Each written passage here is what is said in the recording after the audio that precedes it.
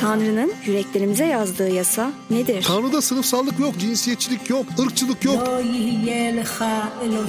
Sina Dağı'nda neler oldu? Orada gözüken kişi İsa'nın kendisidir. Şeriat bizi cennete götürebilir mi? Ait olduğumuz yerde değiliz. Tanrı o emir ile bize bir şey mi anlatmak istedi? Bütün bu arızanın sebebi sevgisizlik. Hadi gelin, Radyo Maranata'da hep birlikte o emiri ifşa edelim.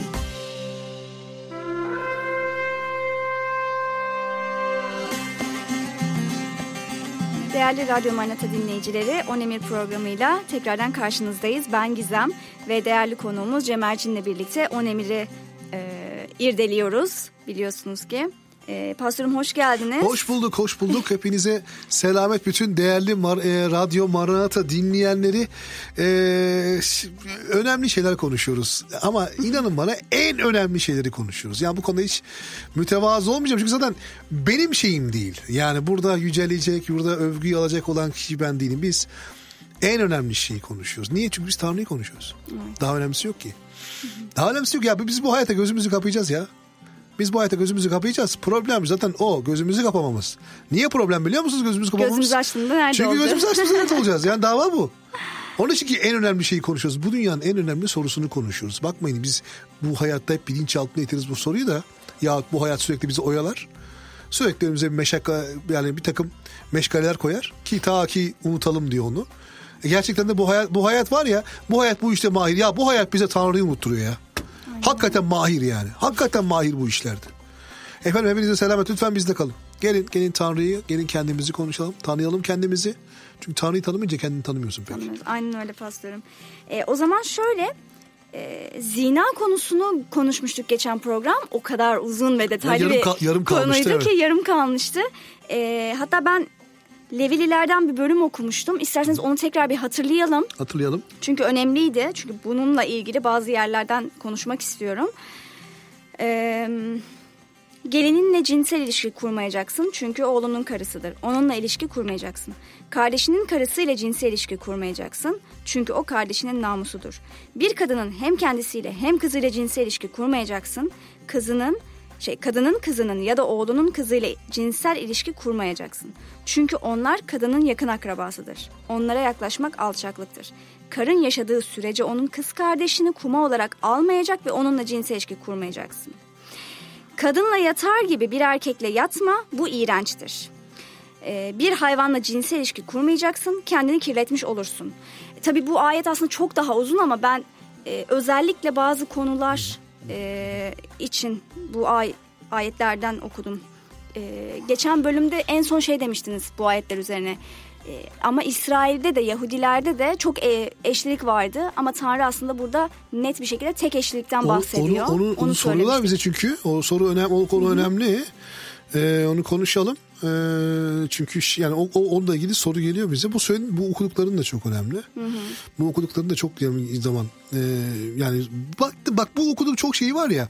Orada yazmasaydı da bizim için birçok kişi için iğrençti yani birçok şey. Yani hayvanla birlikte olmak böyle itici gelir ya da ne bileyim bize hiç hoş gelmez yani bir ne bileyim işte ne yazıyor işte hayvanla ilişki kurmayacaksın. Hayvanla ilişki kurma veya işte üvey annenin şu mu. Şimdi bunlarla iğrençliği aslında orada yazmasına da lüzum yok yani. Anlatabiliyor muyum? Orada yazmasına da lüzum yok. Biz bunu hissettiğimiz, yaptığımız, gördüğümüz zaman işte az önce yani geçen programlarda da söylediğimiz şey on emir bize bir dayatmada bulunmuyor ya da kutsal Musa şeriatı, Tanrı şeriatı, Tanrı karakteri bize bir dayatmada bulunmuyor aslında. Aslında bize bir şey gösteriyor. Özde siz bundan hoşlanıyorsunuz aslında. Evet, ya da bundan hoşlanmıyorsunuz. Evet, bundan hoşlanmıyorsunuz aslında. Bu dünya size bir sahtelik vaat ediyor. Zinayı konuşurken de şunu demiştik hatırlıyorsan. Yani satış, Rabbi satmak oluyor. Rabbi değil mi? Mesela İsrail'de sürekli ne diyor? Zina eden İsrail. Zinakar İsrail. Sürekli onunla yapıyor Tanrı. Bir çok ağır bir itham. Çok ağır bir itham. Tanrı'nın bir doğalı var. Bir doğalı var ve o doğalda kalmak bizi mutlu eder. En doğalı neresiydi? Cennetti. Orada kalamadık aslında. Evet. Tamam mı? Yani aslında en doğalı orada kalmaktı. Ama orada kalamadık. Bu dünyada Tanrı doğallığına ne kadar yakalamak? İşte onun için diyoruz ki Mesih İsa'nın çarmıh. Onun için diyoruz ki kutsal ruh. Çünkü kutsal ruh bizi doğada tutuyor. Evet. Mutlu olduğumuz, bereket bize güç aldığımız. veriyor o doğada kalabilmemiz için. Evet yani ve orada mutlu olduğumuzu anlıyoruz. Gizem. Evet. Biz orada mutluyuz. Biz oradan bereket alıyoruz.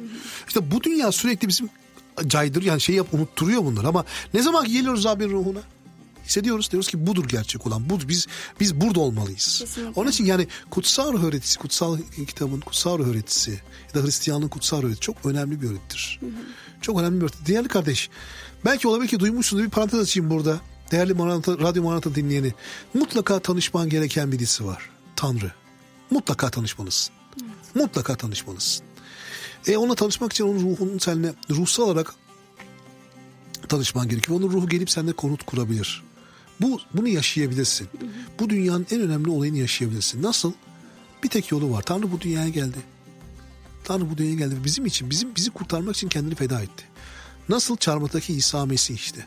Biz onu öyle tanıdık. İsa Mesih'te tanıdık biz onu. Ve şimdi Rab şunu diyor. Her kim ki ona iman ederse, onun kanının gerçekten onun iyiliği için, onun kurtuluşu için aklına iman eder, insanın kendi kurtuluşu için aklına iman ederse İsa'nın kanının, o zaman kurtulacaksın. O zaman Rabbin ruhu üzerine geliyor. Ve sen Tanrı ile tanışıyorsun. Ve o zaman gerçekten buradaki şey sana iğrenç geliyor. Az önce Gizem'in okudukları sana iğrenç geliyor. İğrenç geliyor. Ya bugün düşünebiliyor musunuz? Yani o Resul Paulus'un da söyledikleri var. Romalılarda söyledikleri var. Hatta yerinden okuyayım. Romalılar 1. bölüm. Değil mi? 1. bölüm. Romalılar 1. bölüm 24. ayetten itibaren okuyayım. Bu yüzden Tanrı'nın birbirlerinin bedenlerini aşağılasınlar diye onları yüreklerinin tutkuları içinde ahlaksızlığa teslim etti. Rab onlarla uğraştı ama çekmeye çalıştı ama olmayınca teslim etti. Tanrı'ya ilgili gerçeğin yerine yalanı koydular. Yaradanın yerine yaratığa tapıp kulluk ettiler. İşte böylece 26. ayet. İşte böylece Tanrı onları utanç verici tutkulara teslim etti. Kadınları birbirleriyle doğal ilişki yerine doğal olmayanı yeğlediler. Aynı şekilde erkekler de kadınla doğal ilişkilerini bırakıp birbirleri için şehvetle yanıp tutuştular. Devam ediyor ayet. Okumayacağım. Ama buraya giden yol kız kardeş. Bak buraya giden yol tanrısızlıktan geçti. Buraya giden yol zinadan geçti. Tamam mı? Ve İsrail'i yorumlarken burada İsrail anlatıyor. Sapan İsrail anlatıyor Resul Paulus burada ve diyor ki yani işte o zinakar İsrail Tanrı'yı bırakıp başka tanrıların peşine gitti. Ondan sonra cinsel anlamda büyük iğrençlikler yaşadılar. Bunun kökeni zina mantığıdır. Tanrı'yı satmanın mantığıdır. Düşün ki Rab bir şey yapmaya çalışıyor. Harika bir şey düşünüyor senin için. Düşün ki senin bir eşin var. Baştan kadın erkek olarak yaratmış zaten. Yani işte, hani bilmiyorum, şu an günümüzde de çok fazla her şeyin normalleştirildiği bir dönem olduğu için özellikle bu kadın erkek ya da kadın kadın işte erkek erkeğe ilişkiler çok normalleştirildiği için artık birçok ülkede çocuk doğduğu zaman cinsiyetine kendisi karar veriyor. Yani bilmiyorum, bana çok garip geliyor. Yani bunun bir de bu kadar normalleşip buna karşı gelenlerin anormalleştirilmesi çok garip. Yani ben şunu söylemek istemiyorum. Hani birisi diyelim ki gay, yani bir erkekten hoşlanıyor. Ben demiyorum ki onu işte öldürelim, onu yok. O değil. Ama yani benim bildiğim, eğer İsa olsaydı bana göre derdi ki bak evet sen bir yol gidiyorsun ama tövbe et ve o yolundan dön. Ve aslında bence önemli olan şey bu. Yani gittiğimiz kötü yolların farkına varıp o yollardan dönmek diye düşünüyorum ben. Yani yoksa hani insanları yargıladığımız için bunu söylemiyorum. Yani ya da hani şunu söyleyeyim mi ki mutlaka biz bu belki eşcinsellik konusunda başka bir programın konusunda sadece bir girip çıkalım, bir parantez açıp kapayacağım. Yani şunu söylemeyi, biz onları asla yargılamamak ama onların gerçekten doğalında olmadığı zaman mutlu olmayacağını da bunu bildirmek, hissettirmek. Rabbi bulması gerekiyor. Anlatabiliyor muyum? Bu başka ama bir de onlara da yaptığım nokta şu. Şimdi mesela biraz şu an burada yok henüz. Ama Batı'da çok var ve Batı'da bu olması demek 20 sene sonra burada olması demek. Aynen. Anlatabiliyor muyum? En kötü ihtimal. Şu öğretiliyor ya, sen cinsiyetinle büyüyemezsin. Yani cinsiyetine sen karar. Bunu yani mesela şöyle bize Batı'da mesela Amerika'da falan cinsiyetçi. Kötü bir şey. Sen cinsiyetçisin. Anlatabiliyor muyum? Niye? Şimdi sen çünkü hep erkek ve kadın mı soruyorsun. Erkek mi kadın mı? Ya bir şey. Şimdi burası erkekler tuvaleti mi? Değil mi? Ben kendimi erkek hissediyorum ama kadınım lap diye giriyorum şimdi mesela. Erkekler orada tuvaletinde şey olmayacak yani cins şey. Birçoğu yerde de öyleymiş zaten Yani, böyle farklı bir tuvalet daha varmış hani cinsiyetsiz tuvalet diye. Şimdi yani çok değişik yerlere gidiyor olaylar. Mesela çocuğa soruyor bizim arkadaş. Diyor ki sen hani bize küçükken sorarlardı. Sen kız mısın oğlan mısın? Bize erkek falan. Ondan sonra küçükken sordum soruyorsun bir çocuğa diyor ki daha karar vermedim. Çünkü bu yanlış bir şeymiş yani şimdi erkek olduğunu karar veremezmişsin vesaire. Şimdi buna kendisi bu da yanlış. O zaman yani hani diyorlar ya mesela şu söyleniyor ya ki haklı olarak söyleniyor. Ben bir şey demiyorum buna. Yani niye baskı yapılıyor? Kendisi seçemezsin ama seçim yapabilirsin ama sen başkasının seçimini de şey yapamazsın. Yani bu dünyada bir doğalı var. Ve o doğalı değiştirmeye çalışırsan olmaz ya olmayacaktır da. Ama biz o kişileri yargılamıyoruz. Bilakis kazanmaya çalışıyoruz. Değil mi? Kapatayım konuyu. Sadece şunu söyleyeceğim ben. Bu şehvet konusunda olsun vesaire başka konusu olsun. Şimdi mesela hep konuşulan bir şey var kapitalizmle ilgili. Nereden geldin bu noktaya diyeceksin ama geleceğim merak anlayacaksın. Şimdi sen de anlayacaksın. Şimdi şöyle kapitalizm bitmez. Niye bitmez biliyor musun? Çünkü günahla çok böyle bitişik barışık bir sistem. Komünizm günaha sırt dönerdi anlamında onlar komple reddettiler zaten Tanrı'yı falan da ayrı dava. Ama son derece barışık bir sistem günahla. Mesela cinsellik konusu bir derya yani şu anda ulaşmak var ya hani pornografi şu bu yani o sosyal medyanın bir şeyini değil o şey. Eskiden de şeyler falan vardı bu seks oyuncakları falan var bilmiyorum hala var mı öyle shoplar vardı seks shop görürdüm mesela. Evet. Şimdi düşün yani her şeyin bir anda maddiyata dökülebildiği maddiyatla her şeyi elde edebileceğin anlatabiliyor muyum? Yani yaşanılan şey cinsellik de değil. Tanrı'nın armağanı olan cinsellik değil. Değil. Çok farklı bir farklı bir pornografi var şu anda. Yani başka bir konu belki bu konu ama buraya giden yol o cinsel ahlaksızlık içgüdüsü zina yüreğidir bunu yapan. Zina yüreğidir ki buraya yönlendiriyor. Zina yüreğidir ki az önce saydığın şeyleri yaptırıyor insanlara. Evet. Doymuyor çünkü insanoğlu. O günah kafi gelmiyor artık. Ve başka günahlar istiyor yani. Evet ve bir ara demiştiniz ya hani evlilikte diyelim hani zinanın hani sonuçları ne olur? Yani aslında gerçekten o kadar çok şey olur ki diyelim ki çocuğumuz var. Çocuğumuz etkilenecek, ailemiz, kendimiz. O kadar böyle çığ gibi büyüyüp gidiyor yani aslında. Aynen. Doğru. Günahın bedeli çok ağır oluyor. Bazen hissetmediğimiz, anlamadığımız bir yerden bile o günahın yani yaptığımız o günahın şeyini fark ediyoruz. Yani mutlu bir bereketli bir bereket demek istiyor Tanrı seni tamam mı? Ya, Tanrı bir evliliği bereketlemek istiyor. Ama gerçekten bereketlemek istiyor. Sen kalkıyorsun bütün bereketini kovuyorsun Tanrı. Anlatabiliyor muyum? Şimdi düşündüğün zaman bu ne kadar yanlıştı. Bizim önce içimizi değiştireceğiz, içimizi. Kesinlikle. Yüreğimizi değiştireceğiz. Yüreğimizi de çünkü yürekte başlıyor iş. Evet. Günah dışarıda başlamıyor. Tamam mı? Günah dışarıdaki olaya hani dışarı eyleme döküldüğü anda zaten işten çoktan geçmiş oluyor. Bir de ikincisi Tanrı direkt yüreğe bakıyor. İçeride neler oluyor ne bitiyor. Önemli. İçimizde bizim neler kaynıyor, neler fokurduyor içimizde. Evet o tabii ki de en önemlilerinden biri zaten. Çünkü daha önce de söyledik yani yürek hani ağız yürekten taşanı söyler. Eylemlerimiz de aynı şekilde yüreğimizde ne varsa eylemlerimize onlar geçiyor. Şimdi bir kısa araya gidelim pastörüm. Tamam. Aradan sonra yine bu konuya devam edelim. Sevgili dinleyenler bizden ayrılmayın. Kısa bir aradan sonra buradayız.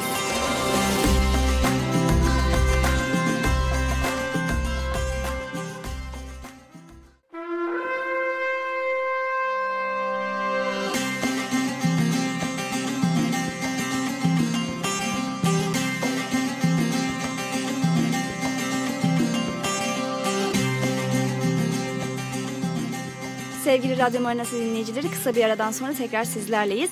Başlamadan önce hatırlatmak istiyorum. Tüm soru ve görüşleriniz için soru@radyomaranatha.com adresine yazmanız yeterlidir. Pastörüm ben şimdi başlamadan önce hep atladığımız bir soru oldu. Şimdi demin Tanrı'nın söylediği sözde diyordu ki hani tek eşlilik ona vurguluyordu ama Yahudilikte çok eşlilikler de vardı. Bunu biraz açabilir miyiz? Yahudilikte yok aslında şöyle yani çünkü mesela Yahudilikte ama var şimdi doğru söylüyorsun Tevrat'ta var görüyoruz onu. Şimdi şöyle onu söyleyelim mesela şeyde Timoteus mektubunda, kutsal kitabın Timoteus, Resul Paulus'un Timoteus'un, İncil'de Timoteus mektubunda, o mektuplar, biz bunu pastoral mektuplar deriz. Yani kilisenin önderliğiyle, önderin çekiliş şemalı veyahut işte önderlere nasıl tavır takılacağı ile ilgili falan orada açıklamalar çok var. Orada pastör tanımı var ya da kilise hizmetkar tanımı var. Ama orada ifade eden bir tanesi diyor ki papaz, pastör tek eşli olacak. Tamam, böyle bir ibare var. Çünkü niye? Çünkü o dönem kilisenin erken döneminde Yahudiler tek eşliydi, doğru, ama Grekler değildi. Ve Grekken iman edenler var. İman. Çünkü şöyle bir soru geldi zamanında bize. Şöyle sorular oldu. Onu da geçelim, değinmeden geçmeyeceğim. Şimdi mesela Diyarbakır'dan mektup geliyor da Hakkari'den mektup geliyor. Adam iman etmiş. Problem şu, 3 tane eşi var. Ne yapacağız? Önceki evliliğinde ne yapacağız yani? Çünkü şu geçiyor mesela, o zaman diyor ki işte boşanma, şu boşasın 2 tanesi var. İyi de kardeşim, ne yapacak bir kadın? Bu hangisini boşayacak? Hangisini boşayacak yani? Kim neye karar veriyor? İkincisi, orada iyi bir tanıklık değil ki. Bu kadın ne yapacak ortada? Ortada kalacak. Anlatabiliyor muyum? Boşanmak günah. Ne yapacağız şimdi? Şimdi onun için burada şu yapıldı mesela, o kişi kiliseye alınır. Kilisede otur, görev verilmez. Eşlere dair görev alamaz. Çünkü utanılacak yeri var. Ondan sonra çocuklar zaten büyüyecekler. Tek eşlik oldu, esas oldu bilecekler. Yani tek eşlilik o adamın imandan önce yaptığı için orada bir şey var. Müstesna bir durum var. Ama iman ettikten sonra yaparsa bu işi direktman disiplin, direktman aforozluğu gerektirir. Gerektirir. Onu sonra söyleyeyim. Kilisenizde zina yapana ne yapılır? Ne yapılması gerekir? Direkt müdahale edilir. Direkt aforoz gerekir. Yani biz kendi aramızda kullandığımız kelimeyi disiplin gerektirir. Yani belli uyarılar, belli şeyden sonra tövbe etmesi gerekir. Tövbe etmiyorsa? Tövbe etmesi gerekir. Tövbeden sonra tövbe etmiyorsa bunun gereği yapılır. Kilise görevlisi görevinden alınır. Çok serttir bu iş. Çünkü niye? Çünkü Resul Paulus diyor ya, bütün hamuru mayalanacağı, eğer ufacık bir mayadır ama bütün hamuru mayalandırır. Evet, dolayısıyla yani şimdi onu gören kişiler, o zaman onu görecek insanlar da var. O zaman demek yani ki bu yapılabilir diyecek. Anladın mı? Gevşetirsen işi olmaz. Dolayısıyla bu işin hassasiyetini bilmek, Rabbin bu işte ne kadar hassas olduğunu bilmek. Ben ayetten okuyayım. Ayet okuyalım. Geleceğim soruya. O soruya geleceğim. 1. Korintiler 6 not aldım ben. 9. Diyor ki günahkarların Tanrı egemenliğini miras almayacağını bilmiyor musunuz? Aldanmayın. Ne fuhuş yapanlar Tanrı egemenliğini miras alacaklar, ne puta tabanlar, ne zina edenler. Ne oğlanlar, ne oğlancılar, ne hırsızlar vesaire. Anladın mı? Yani buradaki ibare çok net, çok açık. Dolayısıyla asla tahammül etmeyiz. Kilise içerisinde, tamam? Kilise içerisinde bir zinaya mutlaka müdahale gereği yapılır. Mutlaka gereği yapılır. En biçimde. Çünkü ağır bir günahtır. Bedende işlenen günahtır. Rabbin ilk bölümde, geçen programda konuşmuştuk. Tanrı'nın mabedine karşı, yani Tanrı'nın tapınağına karşı işlenen bir günahtır. Evet. Tamam, direktman ona karşı işlenen günahtır. Asla zinhar kabul edilmez. Şimdi gelelim. Senin soruna gelelim. Ya pastör, burada çelişki yok mu? Ne için? Tek eşlik diyorsun mesela. Babam görüyorsun, Süleyman'ın bir sürü karısı var. Evet. Hazreti Süleyman. Davut'a keza öyle falan filan. Şimdi şunu iyi anlayalım. Rabbim bu Rabbin bunları onayladığı anlamına gelmiyor. Önce onu söyleyeyim. Rabbim bunları onayladığı anlamına geliyor. Rabbim onlarla git evlen dediği anlamına gelmiyor. O zamanki etkileşim, kültür zaten niye dedik biz hep bunlarla bulaşmayın. Yani diğer halklarla karışmayın. Diğer halklara siz örnek olamıyorsunuz. Gidip onların yanlış şeylerini alıyorsunuz. İşte o aldıkları yanlış şeylerden de bir tanesi bu. Çok eşliğe gitmez. Okay. Yani oranın kültürü yerleşmeye başlıyor. Sadece tanrılarını almıyor. Tanrılarını alıyorlar bazıları. Bazıları tanrılarını almıyorlar. Ama ahlaklarını alıyorlar. Evet. O da sıkıntı. Anlatabiliyor muyum? Adetlerine, bazı adetler uymuyor bir şeye. Şimdi mesela ben görüyorum bazen Hristiyanlar da kalkmış eve koyuyor ya. Mavi boncuk, mavi göz boncuğu. Nazar boncuğu. Anlatabiliyor muyum? Ama Hristiyan ama adeti alıyor. Şöyle bir şey söyleyeyim ben. Ben mesela astrolojiye çok şeydim. İman etmeden önce, İsa'ya iman etmeden önce. Böyle burçlar, büyüler, ondan sonra fallar falan. İşte ilk iman ettim falan. İşte hani kutsal kitapta diyor işte hani falcılar şeyler, hani onlar hakkında böyle şeyler var. Hani kötü olarak. Evet. Şimdi ben çok zorlandım. Dedim ki ben nasıl burcumu okumadan duracağım? Ve işte yine Rabbin burada o ruhunu almanın insanı ne kadar değiştirdiğini gördüm. Zamanla bir baktım fallar bana saçma geliyor, burçlar saçma. Ya çünkü mesela bakıyorum terazinin belli özelliklerim var. Birisi kova, onun da mesela özellikleri var ama insanlar onlara ismine takıldıkları için o terazi ise böyle yapar diye sadece o yönleri görmeye başlıyor ve böylelikle ne oluyor? Bir inanç geliyor. Hı hı. Ama ben bir baktım Rab beni o inançlardan tamamen kurtarmış. Yani bunu bana birisi daha önceden söylese ben inanmazdım mesela. Ama işte Rab nasıl bir Rab ki insanın yüreğini değiştiriyor. Değerli bizi dinleyenlere mesela şunun konuda bu burçlar ilgili, fallarla ilgili şunu da hatırlatmak isterim. Bugün bizim çok uğraştığımız bir konu. Cinler falan. Konu dağılmış gibi olacak ama toparlayacağım, merak etme. Çünkü önemli bir şey. Cinler, yeri geldi söyleyeyim yani. Hı hı. Bu fallarla, şeylerle, tarotlarla, işte burçlarla çok alakalı olanlar da şöyle sıkıntılar yaşıyoruz. Geliyorlar bize. Bir süre sonra onlara cinler musallat olmaya başlıyor. Tamam mı? Ciddi anlamda çok ciddi sıkıntılar çekiyorlar. Daha çok bu işlerle uğraşanlarda oluyor bu. Hı hı. Bu işlerde şey yapanlarda oluyor. Biz onların cinlerini kovmak için bayağı sonra geliyor bize papaz büyüsü diyor. Birisi söylüyor papaz büyüsü diyor. Papaz büyüsü geliyorlar bize ve onlara çok zaman harcıyoruz. Şeyi harcıyoruz. Çok sıkıntılı şeyler yaşıyorlar dedim. Lütfen uzak dursunlar. Kendi iyilikleri için. Kendi iyilikleri için. Tanrı varken başka bir şey koymasınlar. Evet, Rabbe güvenmek varken neden başka şeylerle kafa yoruyor? Ama işte insan anlamıyor pastorum. Yani ben şimdi o şeyden hani geçtiğim için çok net. Anlamıyorsun. Doğru. Ne yazık ki anlayamıyoruz ama umarım hani ama herkes... bizi dinlesinler değil mi? Evet. Ya Gizem. Evet. Yani en azından üstünde bir düşünsünler yani ya doğruysa ya hani gerçekten böyle mi ya desinler ve bilmiyorum, bence İsa'nın ismiyle dua etmek çok önemli. Çok önemli yani. Yani bana hep söylüyorlardı, umursamıyordum ama gerçekten eğer Rabbi tanımak istiyorsanız ben buradan tekrar söylemek istiyorum.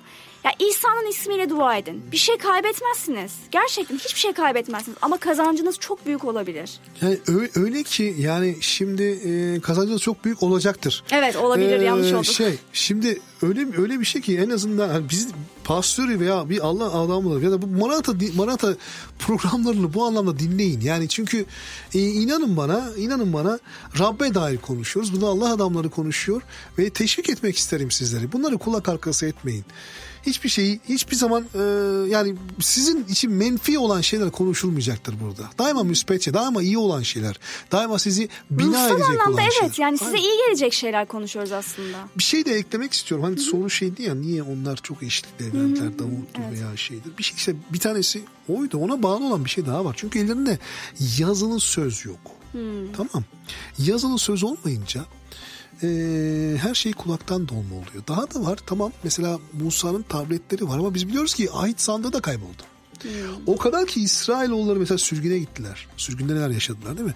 O kadar ki İsrailoğulları Tanrı'yı boşladılar. Tanrı'yı da işte Tanrı onun için onlara siz zina yaptınız diyor. Siz zinakarsınız diyor. Siz zinada yürüdünüz diyor. Ama onun büyük sebebi bu. Çünkü zinada yürüdükleri için Tanrı'yı dışladılar. Ve Tanrı dışarıda kaldığı için. Düşün ya, ahit sandığı yok, ortada yok. İçinde on emir de var. Bu okuduğumuz on emir de onun içinde. Musa'ya verilen tabletler içinde. Düşün yani, onu buldukları zaman hüngür hüngür ağladılar ya. Rabbi önünde hüngür biz ne yapıyoruz dediler ya. Biz neye uğraşıyoruz? Biz kimin halkıyız? Nereden geldik biz? Nereye geldik biz? Ağladılar hüngür hüngür. Niye ağladılar? Zina yaptıkları için ağladılar. Ruhsal olarak zina yaptılar. Anlatabiliyor muyum? Ruhsal olarak. Biz aslında bakarsan şimdi söyleyeceğim. Lütfen yanlış anlaşılmasın. Lütfen biz yani işin ruhani boyutunda anlamaya çalışalım. İnsanoğlu ne yazık ki ruhsal anlamda zina yapıyor. Çünkü Tanrı'yı terk etti insanoğlu. Anladın? Yani bu çok ağır bir şeydir belki ama böyle yani. Ruhsal anlamda Tanrı'dan ayrıldık biz. Çünkü ya bu büyük bir olaydır. Ya Rab'den ayrılmak. İşte onun için Tanrı bizi kurtarmak için, bu ruhsal ölümden, ruhsal zinadan kurtarmak için bu dünyaya geldi. Bak, bu dünya bizi bu ağır lanetin altından kurtarmak için. Biz çok büyük bir lanetin altındadır insanlık. Çok büyük bir lanetin altındadır. Tanrısını terk etti. Evet. Ve Tanrı mecbur muydu? Değildi. Ama işte o kadar çok bizleri seviyor ki. Onun için ki çekip bu lanetten bizi kurtarmak, bu lanet lekeden bizi kurtarmak için, bu ağır lekeden bizi kurtarmak için Rab Rab bu dünyaya geldi. Onun için de ki zina ruhu olmasın bizde yani. Anlatabiliyor muyum? Zina doğru, bugün konuşacağımız kelime daha çok şeyde kalmalıyız belki ama 2 programda oldu. Çünkü bunlar da önemli yani. Kesinlikle. Yani meselenin özünü ya da işin ruhaniyetini paylaşmak için biraz buralara çok vurgu yaptım. Yoksa başka şeyler de var. Mesela evlilik şeyini bozdun, evlilik akdini bozdun. Şimdi senin zürriyetin var, değil mi? Devamında çocukların bir şey görecekler. Ne gördüler çocuklar? Çocukların sevinelerinde mesela zina. O zinayı gördüğü zaman çocuk çok daha rahat zina yapar. Çünkü niye? Kardeşim babam da yapardı. Babam yapar. Ne olacak? Yani anlatabiliyor muyum? Çünkü ev en iyi şeydir. Eğitim ev verir. Öğretim okul verir. Eğitim evde oluyor. Yani eğitim görerek öğreniyor çocuk. Şimdi o böyle bir gevşeklik görürse, eğer annesi, o çocuğun annesi babası derse ki ya anlaşamazsak ayrılırız derse, o çocuk da aynısını diyecek ileride. Çok basit olacak onun için. Yani böyle zaten diye bu zamana geldik aslında. Öyle ama o sevgi birlikteliği olabilir ki evde ufak çatışmalar olur. Ama mutlaka olacaktır ama onun üstünde gidip o sevgi birlikteliğini tekrar yakalamadığın zaman çocuk onu da görüyor. Ama onu da görüyor. Çalışmayı da görüyor. Yani sonradan karşılıklı, hani diyor ya, öfkelenin kutsal kitapta, öfkelenin ama öfkenizin üstüne güneş batmasın. Yani evet, belki o evlilikte sorunlar var ama gidip belli bir süre geçince üstünden, yani uzun olmamak kaydıyla gidip hani tövbe edip de birbirini tekrardan o sevgiyi verdiğin zaman çocuk onu görüyor ve diyor ki evet, yani sorunlar olabilir ama önemli olan aslında birbirlerimizi ne kadar sevdiğimiz diyor. Aynen öyle. Şimdi ben ufak bir çözüm önerisinde bulunmak isterim. Sonra da çözümden sonra da yavaş yavaş toparlarız tamam. Aynen. Şimdi şöyle, şimdi bu işin birinci şeyini söyledik, ruhanidir. Yani ruh, içimizin değişmesi lazım. O ruh Rab'le olur. İçimiz değiştikten sonra da o içimizi korumamız gerekiyor. Evet. Bu çok önemli. Şimdi orada çok zaman başlıyor problemler. Şimdi mesela genç kardeşler bana gelirler. Onlarla paylaştıklarda bulunuruz. Mesela şimdi toplumda şu çok şey, yani göz zinasına çok şey var gözde. Şimdi biz bu göz bizim kapılarımız, tamam mı? İçimize giren kapılar. Neyi görüyorsak o, şimdi erkekten konuşuyorum. Erkekte bir şeyler, içsel şeyler daha çabuk harekete geçer. Tamam mı? Daha hareketlidir.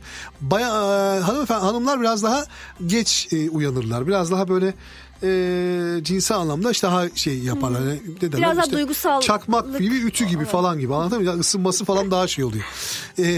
Çarpıcı konuşmaya ya biraz da şey değil mi, anlaşılsın diye. Şimdi erkekler bu anlamda daha şey oluyor. Onun için erkeklerin bir tık daha bazı şeylere daha dikkatli olması. Peki sen nasıl bir koruma öneriyorsun pastör? Diyelim ki gerçekten Rab'de olayan mesela bunu koruması lazım. Şimdi bizim kapılarımız göz. Tamam mı? Gözlerimiz bizim içeri giden kapılarımız. Gördüğümüz şeyle bizim içimiz harekete geçecek veya donup kalacak. Şimdi birincisi şu. Bir kriz başladığı zaman krizi yönetmek zordur, biliyor musunuz? Biz kilisede de bazen bu strateji uygularız biz. Yani bir şey gelmeden önce önünü kapatman lazım. Bir laf vardır. Bir yer edem, bak gör sana ne edem. Yani önce mesela ya bu biraz şeye benzer. Mesela birisine bir yeri kirala. Önce çok şey gelir. Abi ne olur ben burayı ver. Ben çok iyi adamım falan. Gelip bir yerleştim, o oranın sahibi olur. Şimdi bu biraz da böyle bir şey. Şimdi gözümüzü iyi korumamız lazım. Eğer bir yerde herhangi bir tehlike görüyorsa, zinaya veya cinsel ahlaksızlığa düşme ihtimalin olabilecek bir tehlike görüyorsan oraya gitmeyeceksin. Evet. Nokta. Ya da o eylemi sürdürmeyeceksin. Devam etmeyeceksin. Vazgeç. Orada yani kalacaksın. yolundan döneceksin. O zaman Rab sana yüceltirsin. Rabbi yücelttiğin için Rab seni koruyacaktır. Rabbin koruması, ekstra koruması altında olacak. Çünkü sen emek veriyorsun bu işe. Rab bizim zayıflığımızı biliyor. Tamam mı? O zayıflığımızın içinde olduğunu biliyor. Orada tamam, Rab de bizi ekstra korumayla bereketleyecek, güçlendirecek. Ve sen onu yaptığın için sen kendi yüreğine çok şey yapıyorsun. Çok selamet doluyorsun yüreğinde. Daha güçleniyorsun. Veyahut çok bilgisayar meraklısıysan o bilgisayar artık filtreler koymayı öğren. Evet. Süpermarketlerin belli reyonları var, böyle bir şeylerin, mecmuaların, şunların satıldığı. Oralara fazla uğrama. Eğer böyle bir zafiyetin varsa. Tamam? Çünkü böyle önce ön alım yapman lazım. Ön alım kampanyası var ya. Ön alım önüne alman lazım bir şeylerin. Çünkü içeride, erkekler için konuşuyorum, İçeride bir şeyler kaynamaya, o fitil ateşlenmeye başladıktan sonra onu durdurmak kolay değil, zor. Anlatabiliyor muyum? Onunla çok uğraşman vermen lazım. Hiç başlamasın o kaynamaya. Çevir yolunu. Dön arkanı. Bakma. Okey. Çünkü sana bir kârı yok. Evet. Sana bir kârı yok. Sana bir kârı olmayacak da. Olmayacak. Zararı olacak, kârı olmayacak. Tamam. En iyi yöntem bu. Ki başkalarına yani yararını bırakın zararı bile oluyor. Tabii ki onu diyorum. İşte daha önceki zamanda söylediğim örnek vardı. Onunla bitireyim hatta. Mesela yürürken işte insanların böyle sana böyle dönüp bakması ya da onların baktığını hissetmek bile mesela kime bir faydası var? Hiç kimseye bir faydası yok. Aksine yani ne kadar rahatsız edici ama yani çünkü bakmakla başlıyor bu iş. evet. Tamam? Yani yangın koca orman yanıyor ama bir kıvılcımdır oraya yakan. Aynen. Ormanı yakan şey bir küçük bir kıvılcım. Dil bizim vücudumuzun belki %1'ine mi tekabül ediyor? %yarımına mı tekabül ediyor? Değil ama bütün problem ondan çıkıyor. Aynen ufacık öyle. bir organ. Çok önemli. Yani çok şey bir organ değil ama kalp değil yani sonuçta. Tanrı'ya övgü de sövgü de aynı yerden. Dilsiz yaşayan var, kalpsiz yaşayan yok. Evet. Değil mi? Beyinsiz yaşayan yok. Hani o anlamda çok önemli bir organ değil. Ama gel gör ki bütün problem oradan çıkıyor. Bu da bunun gibi. Evet. Yani değerli kardeş, Rabbin istemediği şeyi yapmayalım ya. Yapmayalım. Eksik olsun. Eksik olsun. Rabbi üzecek şeyi yapmayalım. Eksik olsun. Bir anlık zevk için, bir anlık şey için uzak olsun bizden. Rabbimizi satmayalım ya. Uzak olsun zina bizden. Uzak olsun. Hepinize selamet olsun. Uzak olsun bizden. Evet sevgili dinleyenler, yine güzel, detaylı ve bayağı irdelediğimiz bir başlık oldu zina. Umarım keyif almışsınızdır. Bir sonraki programda görüşmek üzere. Esen kalın, bizimle kalın. Esen kalın, esen kalın.